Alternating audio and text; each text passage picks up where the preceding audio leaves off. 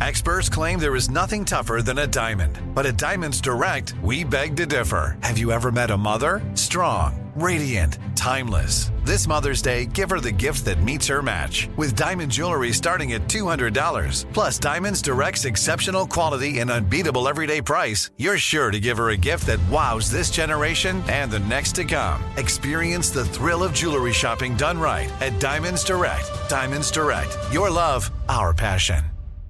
You know you've got a comeback in you. When you take the next step, you're going to make it count. For your career, for your family, for your life. You can earn a degree you're proud of with Purdue Global. Purdue Global is backed by Purdue University, one of the nation's most respected and innovative public universities. This is your chance. This is your opportunity.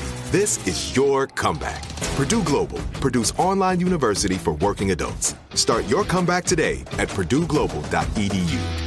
Open a limited-time 11-month certificate at Kemba Financial Credit Union. At 5.25% APY, it's more than triple the national average, plus it's a safe and secure way to grow your money. Visit your local branch or kemba.org/CD for details. Offer expires May 31st, 2024. APY equals annual percentage yield. Restrictions apply. $500 minimum and $250,000 maximum deposit. Advantage status required. Comparison based on bank rate average. Federally insured by NCUA. Are you still searching for your perfect place to call home? Well, now is the time to buy at Fisher Homes. If you're looking to move in before the end of 2024, May could be your last opportunity to start building your dream home and close before the year's end. If you're hoping to move in even sooner, Fisher Homes also has homes that are move-in ready and waiting for you, where you can start enjoying the benefits of homeownership even faster. Schedule your personal tour with a new home advisor today at FisherHomes.com and make this spring the season you find your perfect home sweet home. But the fact of the matter is, in the last couple of months, there really hasn't been very much in the way of territorial gains on the part of the Russian military. And one of the reasons for that seems to be that they've mobilized a lot of people, but they can't really get that many weapons to people. It's unclear whether or not that's because their industry simply isn't efficient enough, or whether or not sanctions are taking a toll on some of that. But right now, you have a case where people keep talking about an offensive that's about to happen, but so far, very little in the way of gains, if that offensive is indeed already underway. If the Russian offensive is underway, it's not impressive so far. A couple of things on the war in Ukraine and the one-year anniversary of this whole awful thing starting. I'm into this story for geopolitical reasons, for student history reasons, for personal reasons of just the humanity. I mean, just awful.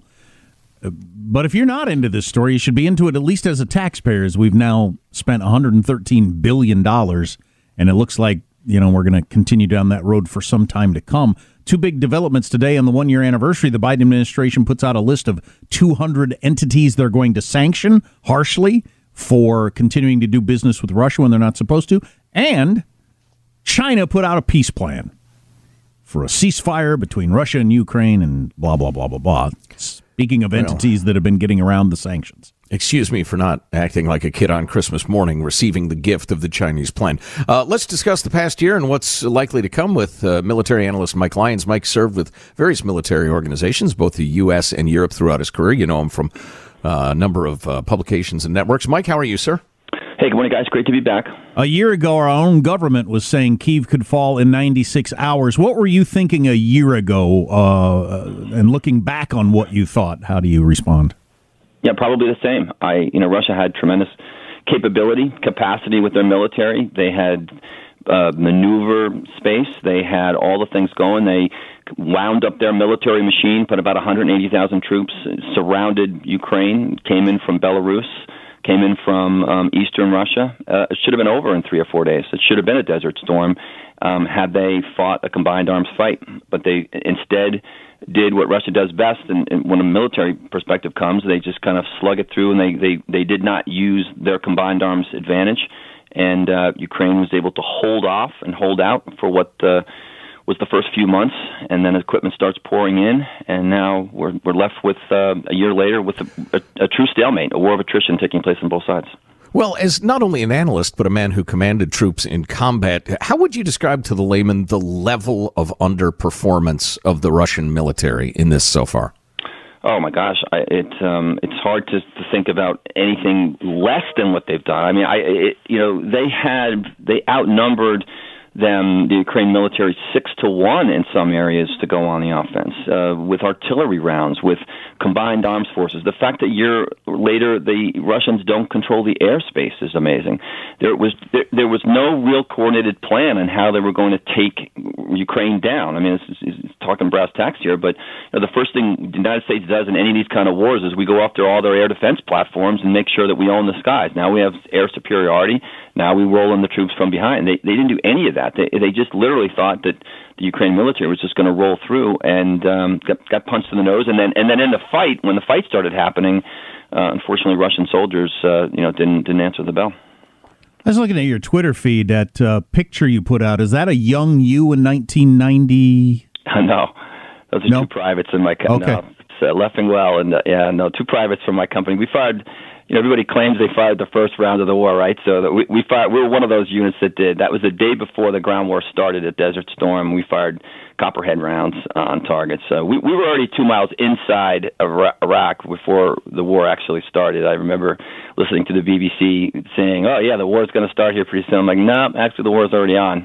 We're getting up tomorrow morning. We're rolling north." So those are the two of my good privates there that shut that round. And Russia thought they were going to pull off that sort of thing where you roll in and take over in a couple of days, and it's the allure of battle, and this is where Desert Storm gave this impression that other countries and other militaries can do this. And the thing about it is the United States literally practiced for that battle for 10 years. They sent units to the National Training Center. Anyone who's listening knows what I'm talking about. You go to the National Training Center, you fight that fight there, you practice. We practiced that for about 10 years. We showed up from Germany. We showed up with 500,000 troops, and that's why that went that way. Russia thought that the same thing was going to happen. They didn't put the same number of troops there, about 180,000 or so. They thought the same thing was going to happen, didn't recognize you have to practice that and you have to plan on things going that way.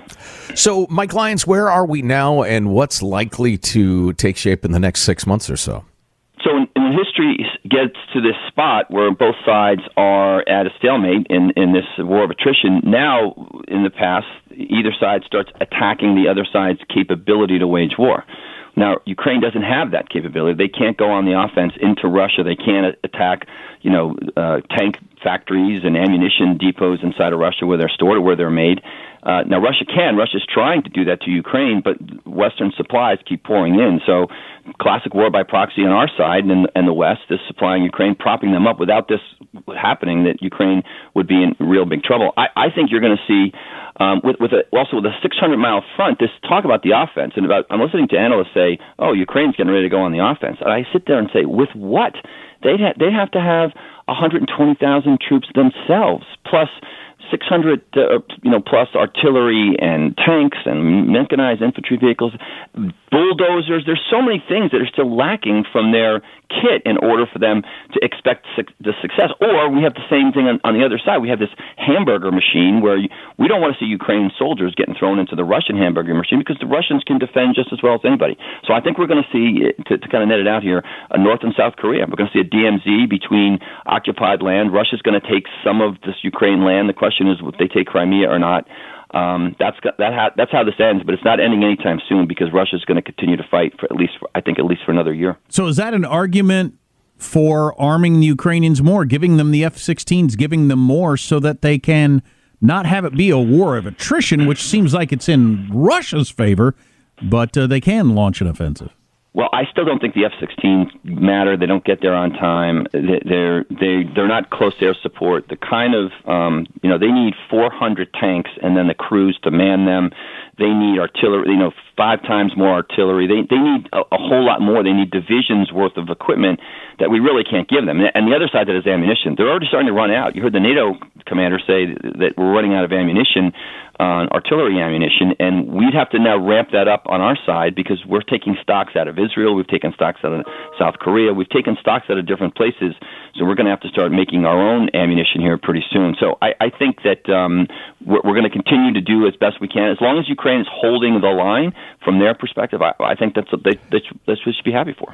Hey, I know, Jack, you want to ask your big question to Mike in a moment, but before we get there, just out of curiosity, Mike, because we have listeners who, some, not many, who are much more sympathetic to the Russian side than I think a lot of Americans are, and will say, what's the matter with you guys? Research it. There actually were Nazis in Donbass, and Putin's right. They're denazifying it. What's your take on 2014 on and the so-called Nazis and the situation in that part of Ukraine? Yeah, so that was a problem not solved in 2014. Those separatists that control those areas in the Donbass region and in Crimea as Russia takes it on. Again, look at history. Wars start like this because problems that can get kicked down the road, and that's what happened here. That's possible. That likely could have happened. There could have been pockets of those kinds of things. It's hard to project, again, our culture on anybody else's culture, Eastern European, the Nazification or so, and the impact that had over 80 years ago with inside of Europe still trickles out there. It's still out there, and it gets accelerated with social media. But yeah, there's always two sides to every story, and there's those that want to believe Russia will come out losing here, and losing to them will mean likely they still keep Crimea, they keep some of those areas in the east. But they've lost a tremendous face in the grand stage of the grand world. How important is this conflict to the United States? If Ukraine lost, what would be the national interest at stake here? Well, we'd have to define losing for Ukraine, right? So Ukraine's not going to win by vanquishing Russia, right? That's not happening. So as long as Ukraine wins by having some kind of semblance of an agreement of a new border for whatever that is, and then the rebuilding of Ukraine starts. It's going to start with them being part of the EU first and foremost, and then perhaps 5 or 6 years down the road, maybe they'll be now part of NATO. I think that's going to be on the table as part of any of these negotiations. So I don't see Ukraine losing at this point. Because they win by not losing in some level, because Russia now doesn't really have the capability to vanquish Ukraine in the same side. But in the same token, neither does Ukraine in the same side with Russia. Well, is keeping the world order in place at stake, or as you have said in the past, do you feel this is more of a regional conflict between Ukraine and Russia? No, it's a regional conflict still. I think that's European regional conflict is still first and foremost, and we're fighting it by proxy. China is a big wild card, but you now see they want to negotiate a peace settlement. Why? Because they recognize their client state, Russia, doesn't look very favorable. It looks like they're losing. And now they don't want to be part of a losing team. But at the end of the day, it's in both China's interest and the United States' interest to have a very weak Russian military. So that's all part of this. I mean, I know the people at the Pentagon are like, yeah, let's go, keep it up, keep smashing them, because the more the Russian military gets destroyed, the less their threat they become down the road. I think the Chinese feel the same way about Russia as well. Interesting. Yeah, we could talk for a day and a half about China's relationship with Russia, not just the obvious day-to-day stuff, but the historical nature and their shared border and the rest of it. But perhaps another time. Military analyst Mike Lyons. Mike, it's always enjoyable. Thanks a million.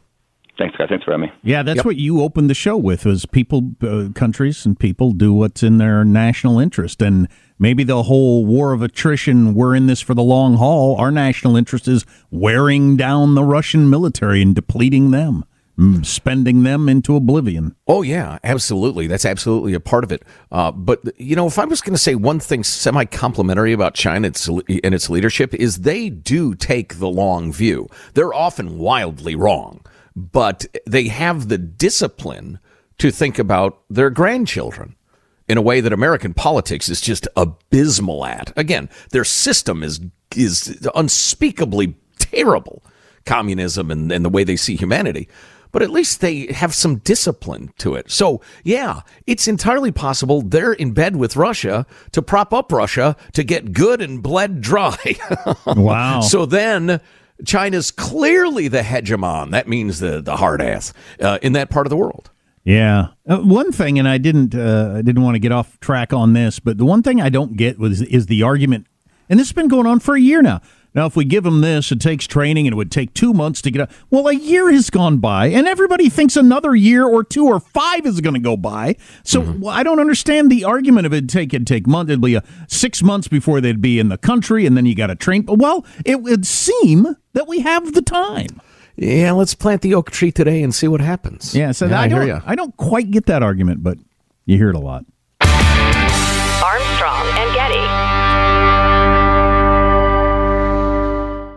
Open a limited-time 11-month certificate at Kemba Financial Credit Union. At 5.25% APY, it's more than triple the national average, plus it's a safe and secure way to grow your money. Visit your local branch or kemba.org/CD for details. Offer expires May 31st, 2024. APY equals annual percentage yield. Restrictions apply. $500 minimum and $250,000 maximum deposit. Advantage status required. Comparison based on bank rate average. Federally insured by NCUA. Are you still searching for your perfect place to call home? Well, now is the time to buy at Fisher Homes. If you're looking to move in before the end of 2024, May could be your last opportunity to start building your dream home and close before the year's end. If you're hoping to move in even sooner, Fisher Homes also has homes that are move-in ready and waiting for you, where you can start enjoying the benefits of homeownership even faster. Schedule your personal tour with a new home advisor today at FisherHomes.com and make this spring the season you find your perfect home sweet home. Nobody wants to outlive their money, but it happens, especially for women. That's why Gainbridge offers the Parity Flex annuity, designed for women's unique retirement needs, with flexible withdrawals plus a guaranteed lifetime income benefit that keeps paying you even if your account balance is zero. Gainbridge is helping build a better financial future for women. Retirement income you can't outlive is the ultimate flex. Start saving now at Gainbridge.io. Visit Gainbridge.io/ParityFlex for current rates, full product disclosures and disclaimers, and other important information. We went from normal life, healthy child to acute lymphoblastic leukemia, or B-cell ALL. The St. Jude team came up to get CJ via ambulance. Shortly after that, I noticed a rainbow. It meant that there was hope. We were driving into hope. To have hope is to have your child healthy, and we have that because of St. Jude. You can help kids fight childhood cancer. Please become a St. Jude Partner in Hope today by visiting musicgives.org.